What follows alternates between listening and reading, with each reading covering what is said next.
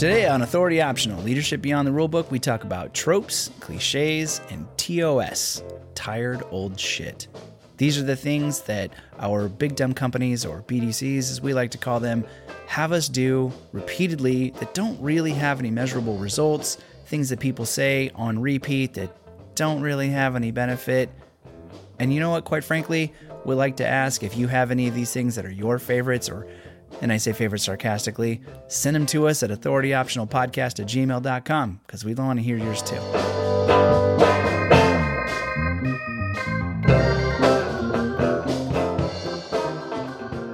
Just trying to make your life easier. Appreciate that. That's nice of you. I like it when people make my life easier. I don't know why anybody would not like that. I even try to take care of my future self by little things like parking backwards. Just taking care of my future self. As long as you're not one of those people that pulls in and then pulls through to the other parking spot while I'm trying to pull into it. God, I absolutely do that, but not when somebody's trying to pull in. All right, so I figured today we would tackle a subject that I at least used to love going on a tear about. If you've clicked on this, you've seen the title, and hopefully I was able to get an apostrophe, not an apostrophe, an accent mark in there. Tropes, cliches, and T.O.S. What is T.O.S? What a great question. I'm so glad you asked. Tired old shit. That's what T.O.S is. And it covers a lot of ground. But basically, it's anything that has been done for a long time because of pluralistic ignorance, because of inherited cultures, because of BDCs, big dumb companies, if you're new to the podcast. There are things that companies just make everybody do, regardless of actual productive impact. We'll get into that. But I wanted to start with tropes and cliches. I had to look up trope, the word, because I was like, I'm pretty sure I know what it means. Am I using this word right? Yeah, that strikes me every once in a while. And I'm like, I want to make sure that I am using it right. But there's usually a reason when a doubt crops up in my head. And so when I looked it up, the actual definition is like figurative or metaphor. And I thought, well, crap, I'm not using it right. But then I scrolled down a little further and it said common use of trope. And it said essentially something that is... It means more of what I think it means, which is essentially an abused phrase. Let me see if I still have it pulled up here. Figure of speech, a common or overused theme or device, cliche. That's how I mean trope. And so you can find this on Google. That brings us to today's sponsor, Trope Vodka. High-quality vodka for those who don't care about quality or whether or not it's really vodka, but it will get you drunk. Have a good day. Holy crap, we would like to be sponsored. If there's an actual Trope vodka out there, we will happily sling your product. That's hilarious. Anybody else, by the way, too. Like, give us a call. I think there's one other thing that we should probably throw out based on the fact that we won't release a cast next week, because technically from, in the ether of time, which, I think we release one. You want to release one? Yeah, for I think Thanksgiving? we can. Because, okay. It'll be on Tuesday. Okay, well, regardless of that, right. Merry Christmas, because this episode will be coming out the week of Christmas. Oh. 4 weeks down the line. Okay. Yeah. If you're listening to this and we've timed everything appropriately, Merry Christmas, everybody. Yeah, this should be the week of Christmas 5 weeks from now. All right. Fantastic. Good call. Way to be ahead of things. Just trying to make your life easier. And again, much appreciated. You'll find a theme today when we talk about things like tropes and tired old shit, that the way that we tackle that might be to make things easier. Yeah. That's really what we're about. Seriously, I have a deep love and affinity for efficiency. It's just almost everything. I don't know if anybody's ever done this. There's this thing out there called human design. It's akin to astrology, but I found it oddly accurate. I don't put a lot of stock into stuff like that, but it's got its place. It's fun. It's entertaining. Anyway, it just sort of confirmed my whole life's mission of being, it's not necessarily that I'm a great inventor, but I am always after polishing something down to its smoothest and most streamlined version. That's maximizer to a T. Yeah. That's one of your top 5 strengths. Absolutely one of my top 5. All right, but let's dive in, because I want to get into this there are things that are said, and I'd be curious, listeners, if you want to throw out your favorite ones, send us an email and toss out your most favorite ones. authorityoptionalpodcast@gmail.com. Thank you. My top 3. Number 3, we'll start at the bottom. I started to try to make a list, and I was just like, I think I've blocked out a lot of them because I hated them so much with the fiery passion of 1,000 suns. Number 3, inspect what you expect. It is said so much by all people up at the top, suites. You never heard this? I have never heard that phrase. Maybe that's because I've had good leaders who protected me from BS. You may not have heard any of these because by the time you came around, I was banning these things for you. If I see any of these in emails, I will come for you. This will be interesting. I'll probably have experienced them with a different name. Perhaps. So number 3, inspect what you expect.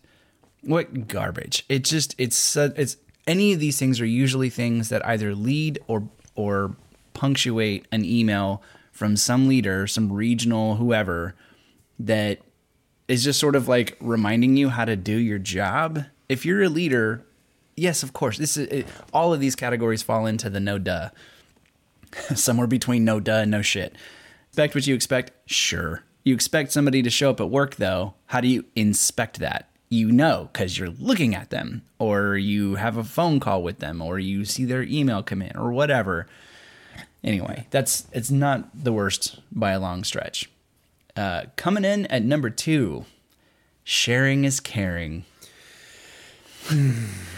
If you have to remind somebody that sharing is caring, perhaps you don't actually care. Yeah. Or how about you don't overstep and you go with my analogy, which is invite them to walk through the emotional door. And if they say no, that's okay too. I got countless emails from somebody who was forwarding something that they thought was useful. And the only thing they could think to write in the body of the email was sharing is caring, usually associated with a little smiley emoticon. It almost sounds like an excuse for them to talk about things. Don't say anything. If you have nothing to say nothing. Just forward it. We understand why you're sending it to us. We understand by nature of receiving this thing from you that we had not gotten from anywhere else, that you are being thoughtful enough to share this with us as in the hopes that it may be useful. We get it. You don't need to add your catchphrase every time you share something. And it's rampant. I could not believe how many emails I got forwarded from some other source with sharing is caring. Like, knock it off, man. Like I said, if you have nothing to say, don't say anything at all. It's fine. Silence is okay. Blank pages are okay. And number 1, coming in at number 1 with a bullet, let's make it happen. Let's make what happen? What exactly are we making it happen? It is used like a battle cry. If you need a battle cry, say this is Sparta. Don't tell me let's make it happen, because you don't even know what it is. You don't even know what you're saying. You're just it's just a thing to be like to be like a rallying cry. Knock it off. Don't say the same shit over and over. And partially because I'm very sensitive to repetition. And that means I can't possibly be the only one. But also, don't open your mouth if you don't have something to say. That's just a good rule for all of us. It's certainly a good rule for me. What are your favorites? You got any? I think it really comes back to the context of what you're talking about with the different cliches. You don't have to send in a weekly email for the sake of an email. If you don't have anything to share, we don't need one more email. No. Or one more meeting with no agenda where we all show up with blank stares and we talk about nothing because there actually was not a need for a meeting. We didn't need to have a discussion around. But the one that's gotten me in the last couple of years is the phrase, this is the way we've always done it. Mm. That's because I was in a newer position, but I was also tasked to innovate and streamline. And, I think some of the commonality of the team that we had with you was this fact that we volunteered for any streamlining project, anything where we could come in and we had the ability to influence how things were going to get done and become more efficient. We were all over that stuff because I don't think I have a catchy phrase for these kind of things, but one example from working for a large tech company, they decided to do a SharePoint project and they were going to reorganize SharePoint. They didn't ask for any input. There were no focus groups. There was somebody at a managerial level who took it on as a project because they wanted to be shiny. They wanted to be the shiny peanut in the turd. It's very ill. So we should cut that out, I guess. God. Wait, hold on real quick. This is very common in BDCs. Big we're time. going to overhaul this thing, but we're not going to ask the people that it impacts the most. Yeah. And it wasn't about streamlining or making things easier. It was about having a project. I'm all for having a project. I've led many projects. I've also had instances where I was the voice in the room of the project that was like, we don't need to do anything with this except axe this and streamline this. Because we didn't need to make changes and move everything. We literally had an instance where somebody did a SharePoint project. They reshuffled everything. They renamed everything in the files and then presented it to us and said, this is going to go live in 48 hours. And I spent the next 6 months in sales distribution trying to find all the things that I used every day because all the muscle memory from the past 4 years was gone. Mm-hmm. And, that's great that you're good with flowcharts and you like to do this type of thing, but was it needed? Nobody ever asked us if it was needed. They just simply went ahead and did something for the sake. Was it needed and was it effective? Did it achieve the desired result? And if you just scrambled a bunch of people for the next 5 weeks, I would say nay. Yeah. Not effective. And then the other one is this idea of, and when you get into a mindset where it really isn't about the tropes or the cliches or doing it the old way, which is the old shit, when it's about finding a better way to do things and finding not shortcuts, but creating things where you're not duplicating work or you're not creating backlogs for other people, creating work for others. And these ideas where you would come in and it's like, well, I can see a clear path here on how we could do X and Y and Z. Well, but that's not the way we do things. And in this instance that I'm thinking of, it was literally the way that they did things was they hired an outside agency, did a contract with them. The paperwork and the bid for that's 4 to 6 months typically, unless it was under a certain threshold of dollars. Otherwise, it had to go to bid because this was a public agency. And it was the scenario where they would hire somebody from the outside to conduct a study to see if what you were talking about was necessary. In that 6-month window, all of the funding that we could use to actually do the project, and these are experts in their field, they know dang well what's going to work and what's not going to work by instinct because it's their daily in and out. We don't need to hire somebody to come in and do a case study. We need to sit down and do work. And if it's process of elimination, is that our own case study? So wasting money, wasting a ton of time, and yeah, that's the idea of what you're talking about where you love streamlining things. That's Maximizer to a T. Not building something from scratch and the frustration that comes from building something out of the brand new. But if there's something that's working pretty well, but maybe there's a couple of gaps in it, Maximizers will take that thing and crush it and make it the most streamlined process that they know how. You start blending in teams with other strengths. And it was great to have a Maximizer as a leader because it was even sometimes to the point of just fix this. It can be better. I know it can be better. Some of you are, everybody's smarter than me in some form or fashion. Yeah. Like, let's figure this out. So that takes us nicely into the third category, which is tired old shit. So these are things that have always been done, and you actually already said the catchphrase. You will always hear behind tired old shit, this is how it's always been done. Or this is how we do things.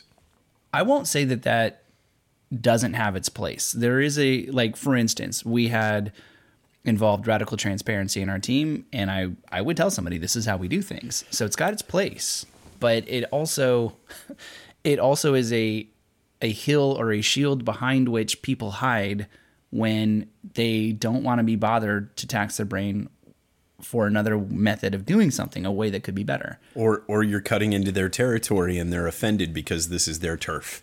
As a matter of fact, a mutual friend of ours joined our team, and he was a self-proclaimed intrapreneur, which was an introduction to that word for me. And it was great. I loved hearing about it. He's like, I'm not an entrepreneur. I'm not going to create something out of whole cloth and build this empire by myself. He's like, but I am an intrapreneur. I will come into a structure and I will find ways to make it better. And it was like, you belong on my team, because I'm all about that life.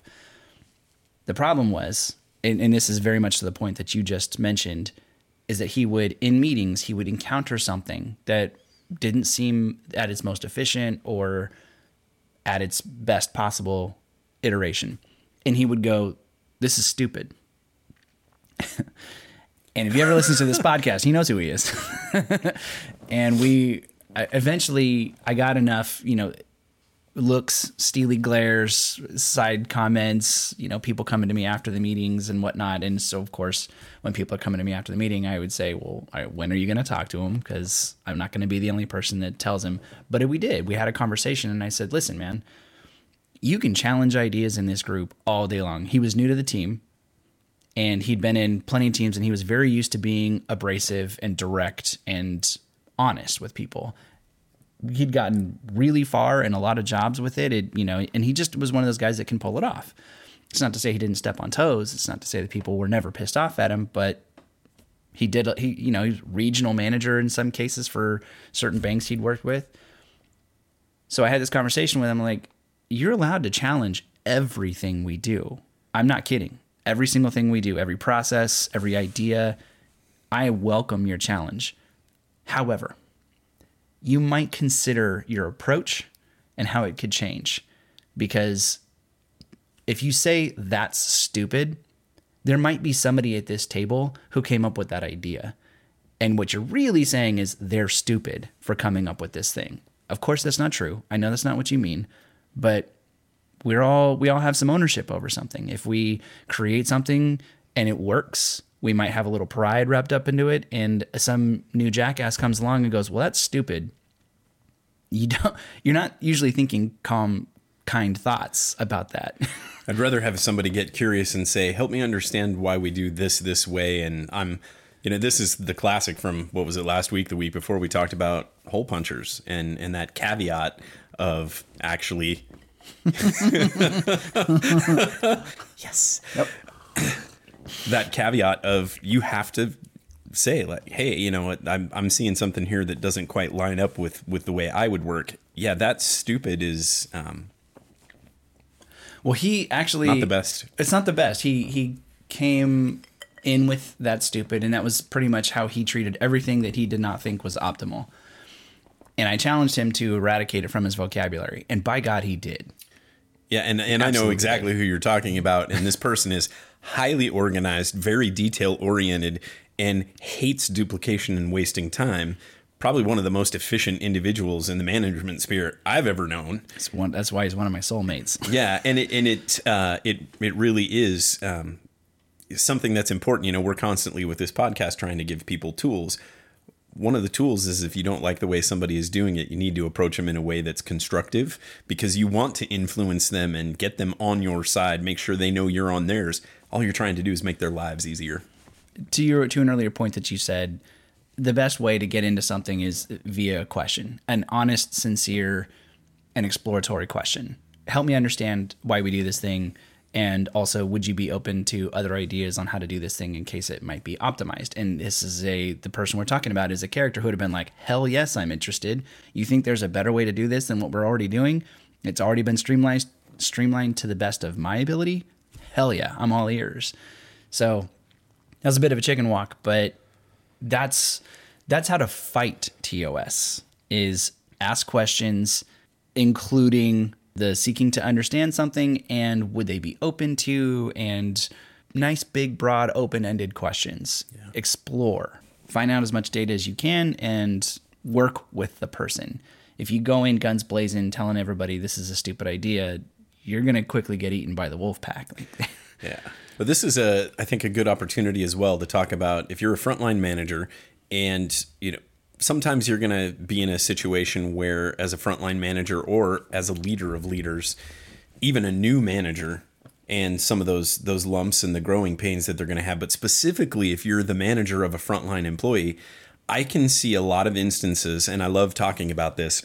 You have somebody who's been in college recently or has come into the job role recently with a completely different set of skills because maybe they're under the age of 25. They have a different perspective. They've probably gone through classes that have used the most up-to-date tools in a lot of cases. And you need to pay attention when people who have information that you don't talk to you. It's a great coaching moment to walk them through if they're like, well, this is stupid. There's way easier ways to do this. They're going to have insights. They're going to have their own ideas, and they're a gold mine because if you take a new employee with fresh ideas and give them permission to take the old shit and sink it and create something new that's more streamlined, what better way to engage employees than to take their strength and the things they know and actually set them loose on something with a task of making it easier for everybody? Oh, I'm getting sweaty. I was gonna say, it gives you chills. But the whole premise is you have to educate people sometimes on their approach. So I want to dive in a little bit on T.O.S. There were some favorites, and I use that word very sarcastically, that I had. One of them was something would go wrong, and the regional manager, again, we're going to call him Ronnie. Ronnie would send an email to his leaders, who would then send to their leaders, which is roughly about my level, and it always demanded answers. Immediately. Like within 60 minutes. What's happening? What are you doing about it? What actions are you taking? And the only way that I felt comfortable asking my team to give me information about what was happening, which was, again, a day-to-day thing. Now, granted, I'm gonna give Ronnie a little bit of credit here. His bosses are probably demanding answers. But there's something seems to be going on with the calls. Ronnie, tell us what's going on. Well, Ronnie's way too far removed from the phone calls to have any clue as what's happening. So I'll give him a little bit of credit that he does have to ask some questions. What he does not have to do is ask a region full of people for what amounts essentially to dozens of emails. But of course, he wants them all funneled into one, so he's going to task one person with organizing the information. This poor bastard has to take dozens of emails that are all saying the same thing and funnel it into a single email so that he can go to his bosses and so on and so forth. And inevitably, for us, we've talked about one that happened. It was the first or second day of a month.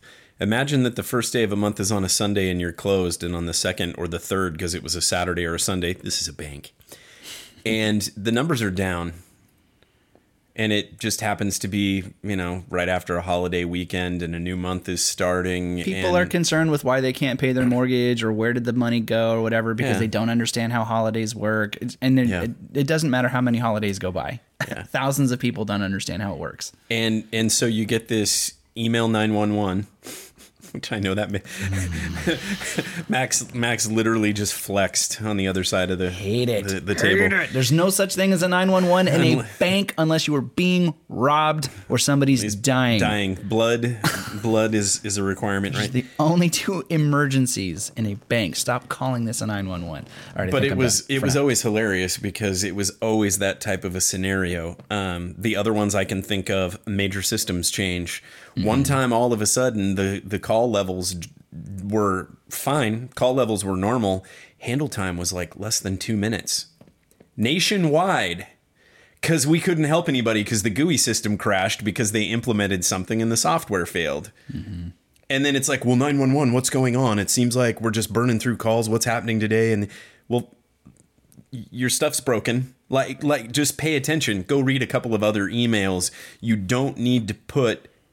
Oh, good Lord. I'm ballparking this. At least 10,000 managers between both regions. That's probably... I think there were 10,000 teams, right? No, there were 10,000 employees. And so that, if you divide that basically by 20, we're talking more like, what is that? 2,000. Online customer service was 550 teams. It was thousands of teams. It wasn't thousands of teams. But it's close. I mean, it was certainly was over 1,000 teams. Anyway, the point is, your point is, we're putting hundreds, maybe 1,000, maybe more people to work on the same thing, when if they just check the same resources that we have access to, which says your systems are down, read system down scripts to the clients. Well, if I'm leading an entire call center organization for one of the largest banks in the world, I probably could just go, yeah, it's the first day of a month after a holiday weekend. It's always slow. Go look at last year and look at the numbers for last year. You will see it's a normal trend. It happens every year. I remember getting the same phone calls for the same holidays 4 or 5 years in a row working at the bank. And you would think that after being there for 15 or 20 years that those individuals would just know. They would just expect it's going to be a slower day. Look at your previous year forecasts. You would think. So I started to say earlier, and then I got sidetracked about how I handled it with my team. So these kinds of requests would come down the line, and I would send the email begrudgingly to my leaders.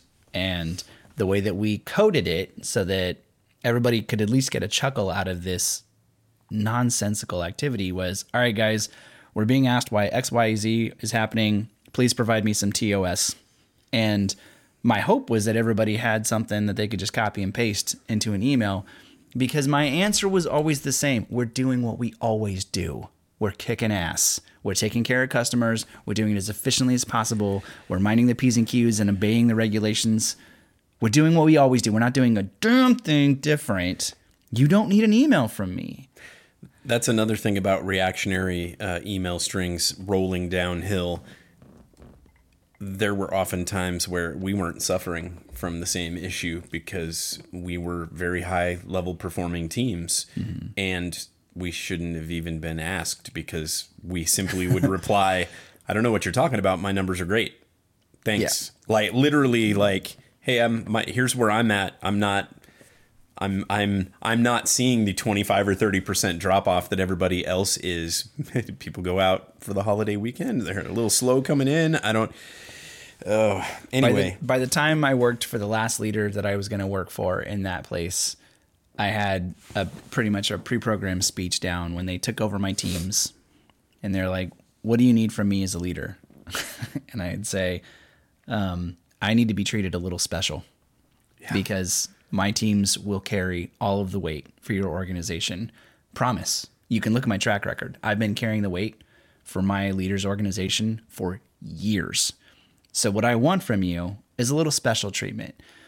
Not favoritism per se, but the leave me alone variety. I want the leave me alone variety of special treatment. If you're supposed to ask all of your teams what this thing is, if you get a very brief email from me, I don't want any shit from you about it, because you know that we're taking care of the work. And again, I will prove it to you. I will be on the shadow of a doubt. You can follow the performance. I just want to be left alone, basically speaking. This is a great opportunity, too, to talk about shielding teams. So, one of the things that we share as core principles is protect the tribe. Mm-hmm. So this is one of those ideas where I have the capacity to pull up my team's numbers and look at them. I am very rarely, unless they're, and it has happened where I don't know what's happening and it doesn't make sense. And you go out and you ask your team more often than not, just like leaders above us, where we really didn't need to ask the question. Look at some data, surmise what's happening, look at a past year report, maybe look at the last 2 or 3 if you have access to it, and respond. And don't even mention it to your team. Because the minute that you come to a high-performing team and be like, hey, the entire country's in the dump right now and they want to know what's going on, they're going to start looking for what's wrong. I don't want that in their head of what's broken or what's wrong. Now, when it's software or when it's, one of my favorite stories where they implemented some sort of practice, gave us 24 hours to train on it, and it turned out that it was exposing us to SEC violations, and the entire teams were like, we can't do this. Like, I can't say this. It's completely opposed to the regulation, and we had to push that back up, and things get cut. The whole idea behind this is protecting your teams from these types of things and creating the environments where they can thrive and grow, and they can see it for themselves. They can streamline things, creating the safe spaces that we've talked about. The psychological safety. Yeah. By creating psychological safety where they can anticipate in a training 2 weeks early and speak up.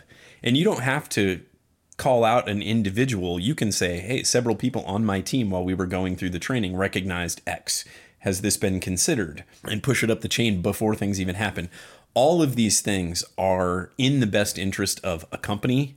If you really want to go there, it's in the best interest of the shareholders of a company. And you're really looking out for each other while doing a great job in streamlining. Projects for the sake of projects?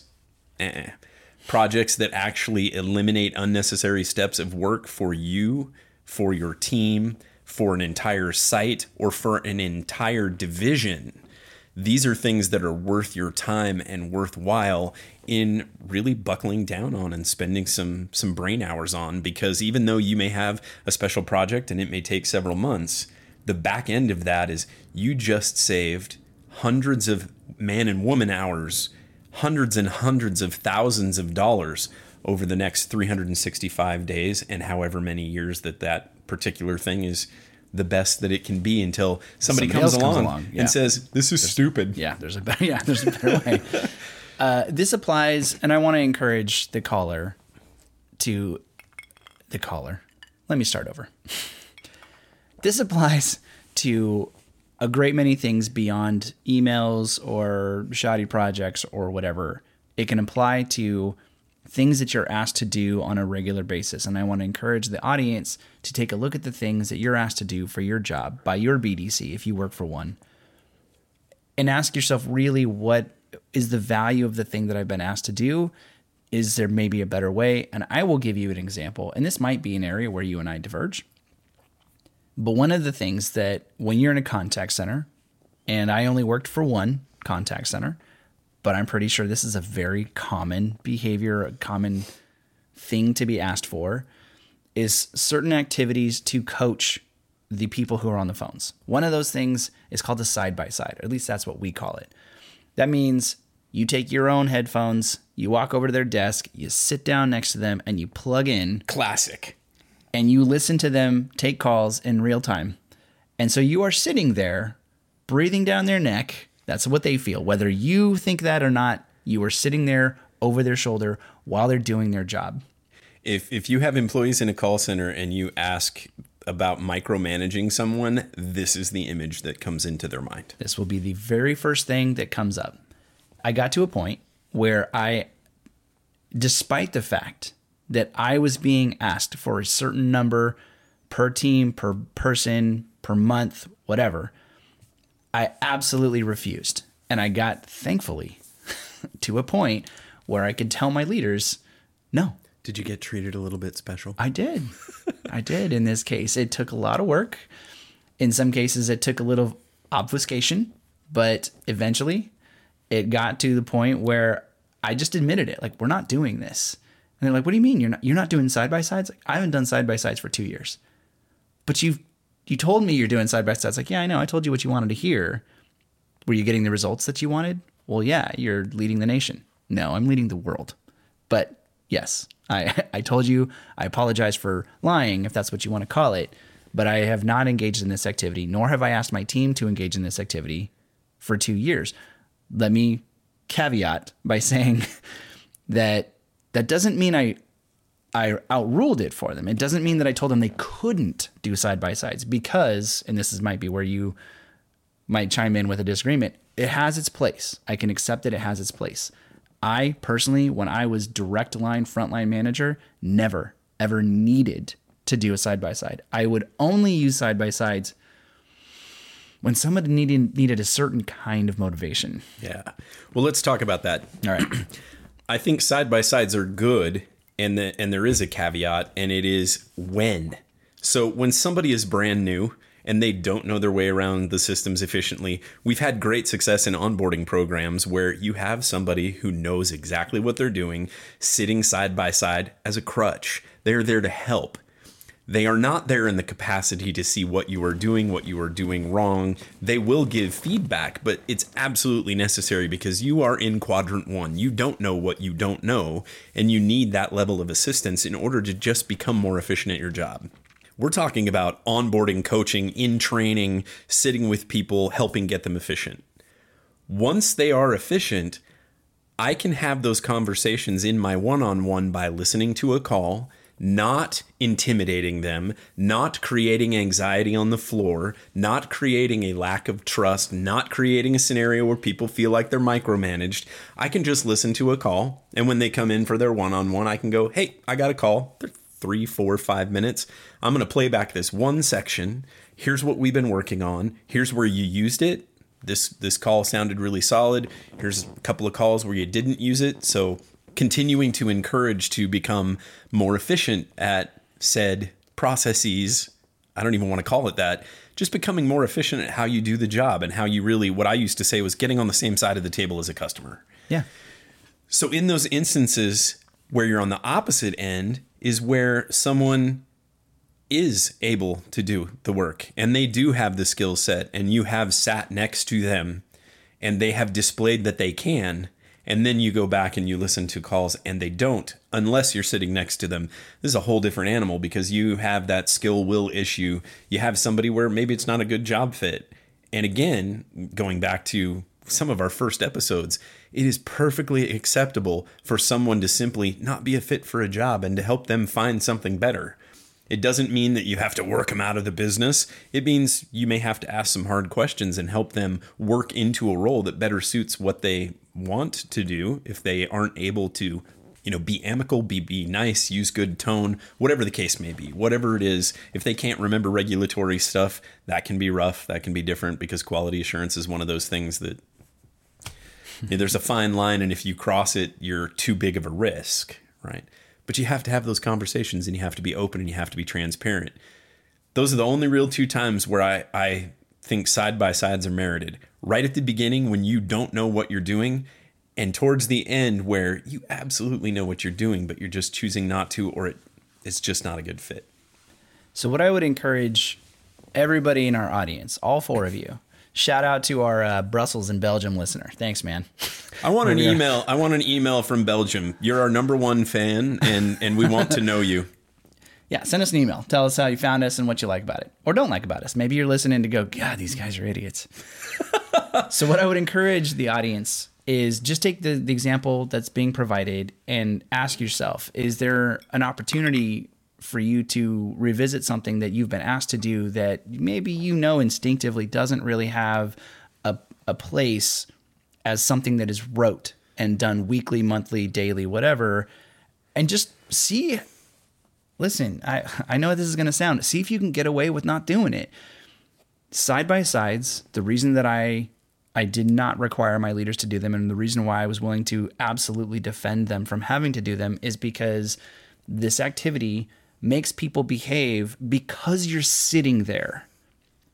The minute you walk away, the weight is going to be released from their shoulders and they're going to go right back to doing whatever comes natural, which is why I only ever asked my people, listen to a bunch of calls. You're going to, I would like to, you pick the number, whatever you think makes sense to you, whether that is 3 per month or 20 per month, based on where that person on the phones, where their competence lies, where their skills are, however comfortable. It could be 0. I don't care. Pick a number that makes sense to you as long as you're getting the results that you either want or expect to see. And then you listen to their calls that are already pre-recorded, and then you have a conversation with them about how those calls went. You have them listen to. Everybody almost universally hates to listen to themselves. So that can be an incentive. If you're not doing the things that I have suggested that you do to improve your calls and your service to your customers, guess what we're going to do? We're going to listen, and you're going to hate every second of it. I literally just thought of 2 more reasons why I would use side-by-sides. A new person listening to a fantastic representative or somebody who's great at their job in any capacity, That's a different shadowing, thing, though. shadowing, That's job not what, shadowing. That was job shadowing. Yeah. That was not side by side. Yeah. And then coaching, peer coaching.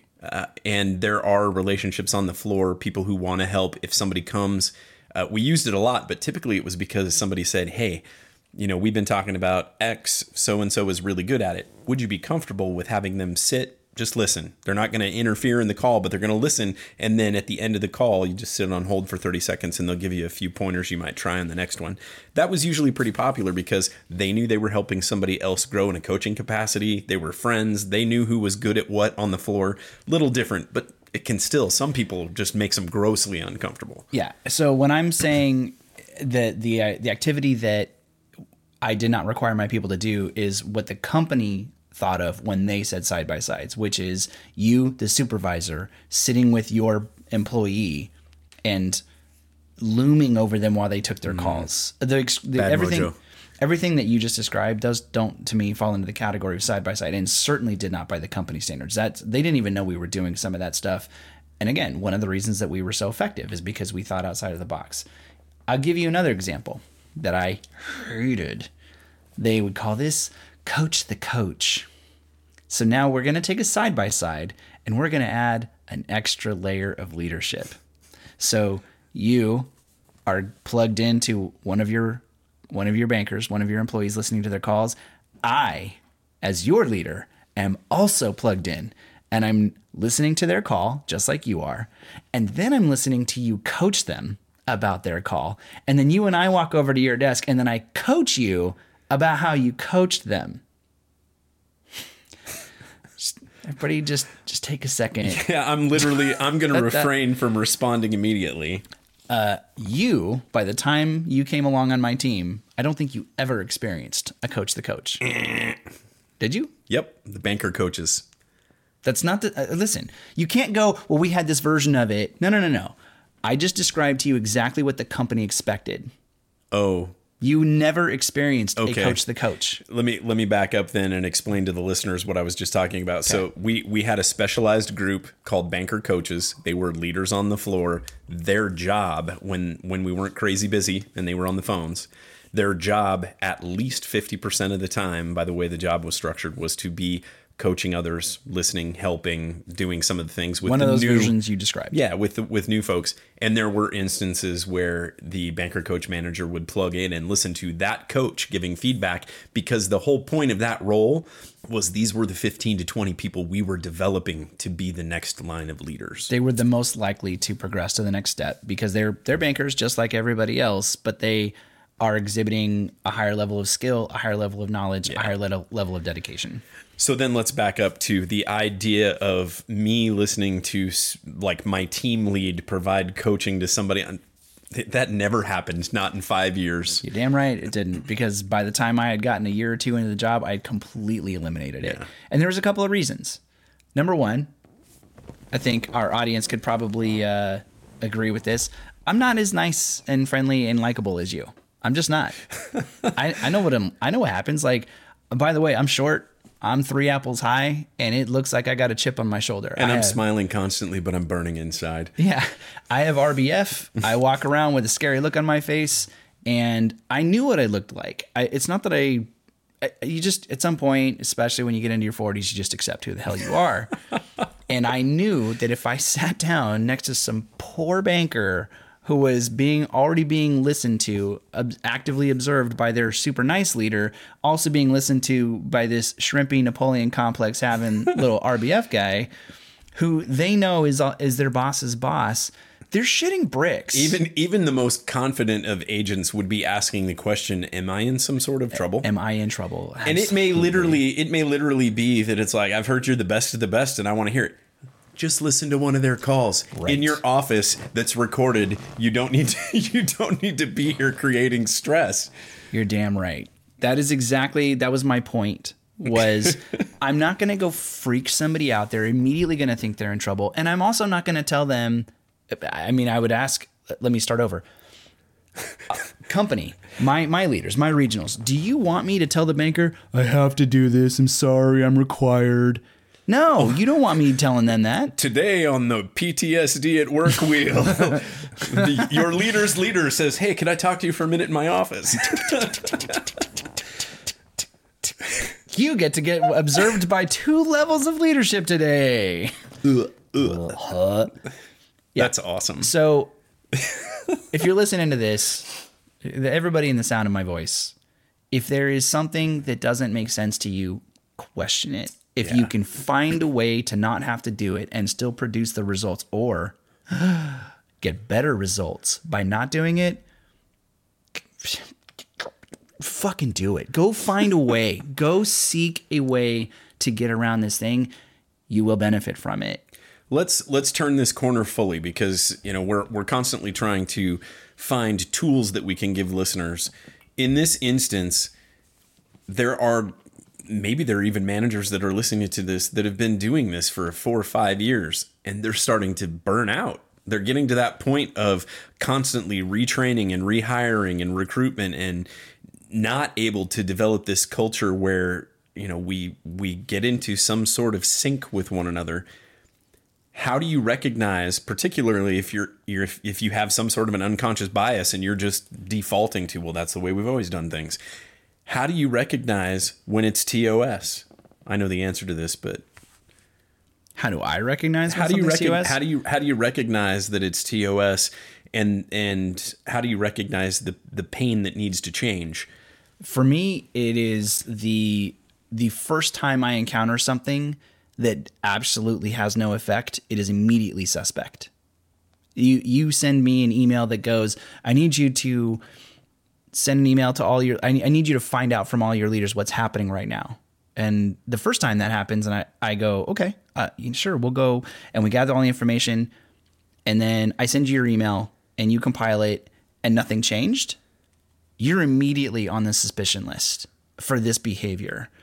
Whatever the thing is, as soon as it doesn't work the first time. So effectiveness, you're being scanned. I am watching like a hawk on this behavior. It gets logged. It's not a conscious thing. It just gets socked away in my subconscious. And it's the not conscious thing. For me, it's the pain that it creates when we're asked to do something and it's like, oh my God. Whether you know that it's going to be fruitless, or if it's really, and this is the thing to pay attention to, if it's just a cumbersome time suck pain in the arse, but it actually does give information that's useful.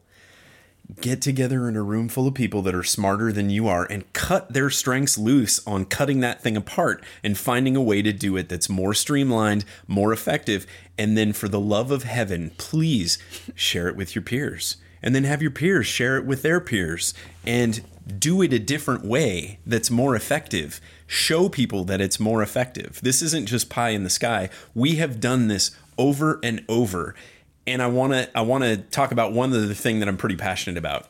When we're talking about quality improvement, it does not need to be some giant initiative with some very specific thing that we're targeting. When you recognize things in the day-to-day that are ineffective or that just make you bristle every time you have to do them, if you don't know why they make you bristle, that's where you need to spend your time and ask those questions. There's something in there that could be streamlined, or if you're not good at it, finding a better, more efficient, effective way so that it's shorter and causes you less anxiety at work.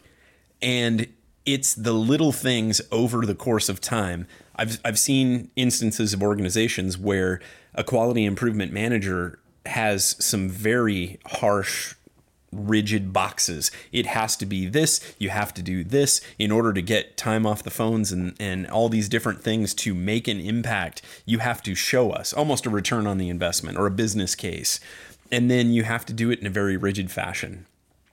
What's more effective are 365 micro changes that happened over testing and the push and pull of day to day. 1% increment. 1% increment. At the end of the year, if you have taken small incremental changes that have made impacts of a couple hours here or an hour there, or maybe you did do a larger project that saves you 5 hours a month. You look at that per individual in an organization and roll that back to a center like the one that we were in with 500 individuals, you may literally have just saved millions of dollars in a shot by changing a very simple process and rolling some things back, doing a little bit of testing. Don't feel like you have to change the world.